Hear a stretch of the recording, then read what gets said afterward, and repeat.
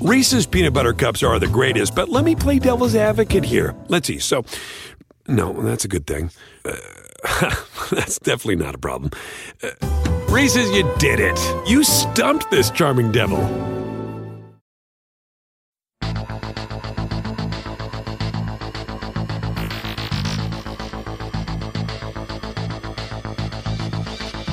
Hi, I'm Sabrina Stierwalt, and I'm Everyday Einstein, bringing you quick and dirty tips to help you make sense of science.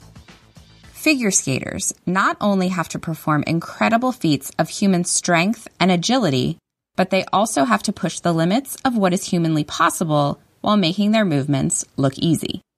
Their motions appear graceful and smooth as they hurtle their bodies through the air with nothing but the hard ice below.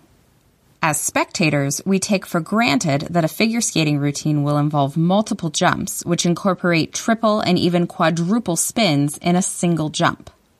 Nathan Chen has taken the title of Quad King as the first person to land 5 quadruple jumps in a single routine and will attempt to match this feat in the 2018 Winter Olympics. Although skaters like Chen can make their sport look easy, executing the perfect jump requires a precise combination of speed, force, vertical velocity, angular momentum, friction, and of course, timing. Let's break down some of these crucial pieces that go into the perfect loop, flip, Salchow, axel, or Lutz. A skater's vertical velocity, or their speed upward into a jump, helps determine how high they can go. Their altitude, in turn, determines how much time they have in the air before they return back to the ground, and thus how much time they have to execute a spin or spins. A skater achieves vertical velocity by extending their leg downward to push down on the ice. The ice, in turn, pushes back, providing a force upward. The vertical velocity needed to reach a certain height is the same for any skater, but the force needed to reach that velocity depends on the size and weight of the skater, as well as how long the force is applied to propel the skater upward. Stronger muscles are required to create stronger forces. Skaters typically launch themselves off the ice around 10 miles per hour and reach heights anywhere between 1 and 4 feet. Another fundamental physics principle on display in a figure skating jump is the law of conservation of angular momentum. The angular momentum of a skater is the product of their linear momentum and their angular velocity, or rotational speed. Angular momentum works similarly to linear momentum in that spinning or moving things like to keep spinning or moving until acted on by an outside force. In other words, a larger angular momentum allows a skater to spin faster in the air until she hits the ground. You may have noticed that skaters tend to begin their jumps with their arms extended, but while in the air, they draw their arms in toward their body to minimize their size as much as possible. This is because angular momentum must always be conserved without that action from an outside force. If you have a spinning chair, you can try this for yourself at home. Pulling your arms in reduces your rotational inertia, so your angular velocity must increase in order to balance out this reduction and ultimately conserve angular momentum. And just like the figure skaters, you can slow yourself down by extending your arms outward again.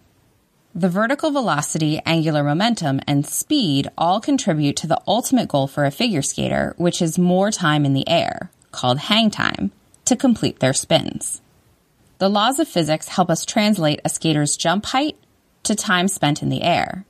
At 4 feet, skaters have around a full second of hang time, but more typical jump heights of 1 to 2 feet leave only 0.5 and 0.7 seconds to perform their spins.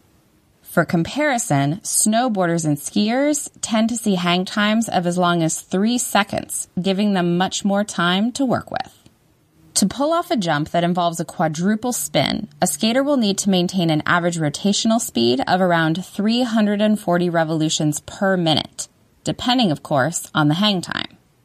Skaters are known to reach peak or maximum speeds, however, of up to 440 revolutions per minute. Speeds approaching 500 revolutions per minute would be required to execute a quintuple jump, which has led experts to question whether a quintuple jump is even humanly possible. Although strength, talent, and athleticism are essential ingredients for a successful figure skating jump. Having the right equipment also helps. The leather skates worn by figure skaters are stiffer than those worn by hockey players or speed skaters in order to provide more ankle support. This trade-off in flexibility for support is necessary due to the repeated hard landings onto the unforgiving ice. Researchers at Brigham Young University attached sensors to the bottoms of skates to see how intense those landings actually are. They found the impact to be 5 to 8 times the skater's body weight. Now imagine taking that hit 50 times or more a day. Skaters also rely on friction, a force that causes energy to dissipate, to start and stop their movements across the ice. To best harness the power of friction, a figure skater actually has 2 blades, one inner blade and one outer blade, with a groove in the center. These blades are cut at an angle to help skaters steer themselves around tight corners and to provide extra grip against the ice. This additional grip translates into a stronger force from the skater downward onto the ice, which is then countered by a stronger force upward from the ice onto the skater, and thus an additional push into each jump. The blades also have toe picks, or pointed teeth at the front, to dig into the ice when they want enough friction to come to a stop or to help launch into a jump.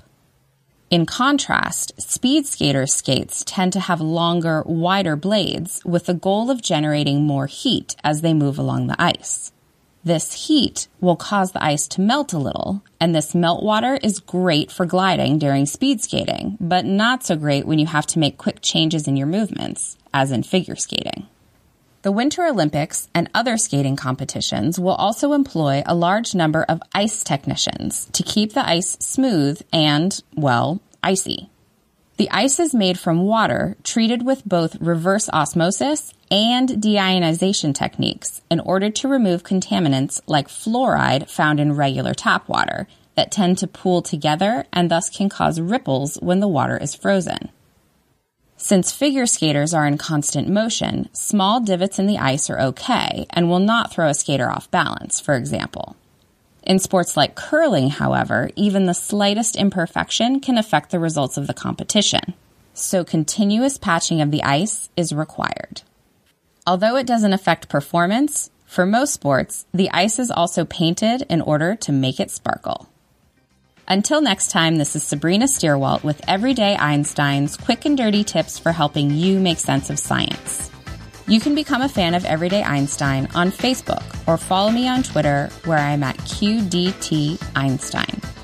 If you have a question that you'd like to hear on a future episode, send me an email at everydayeinstein@quickanddirtytips.com.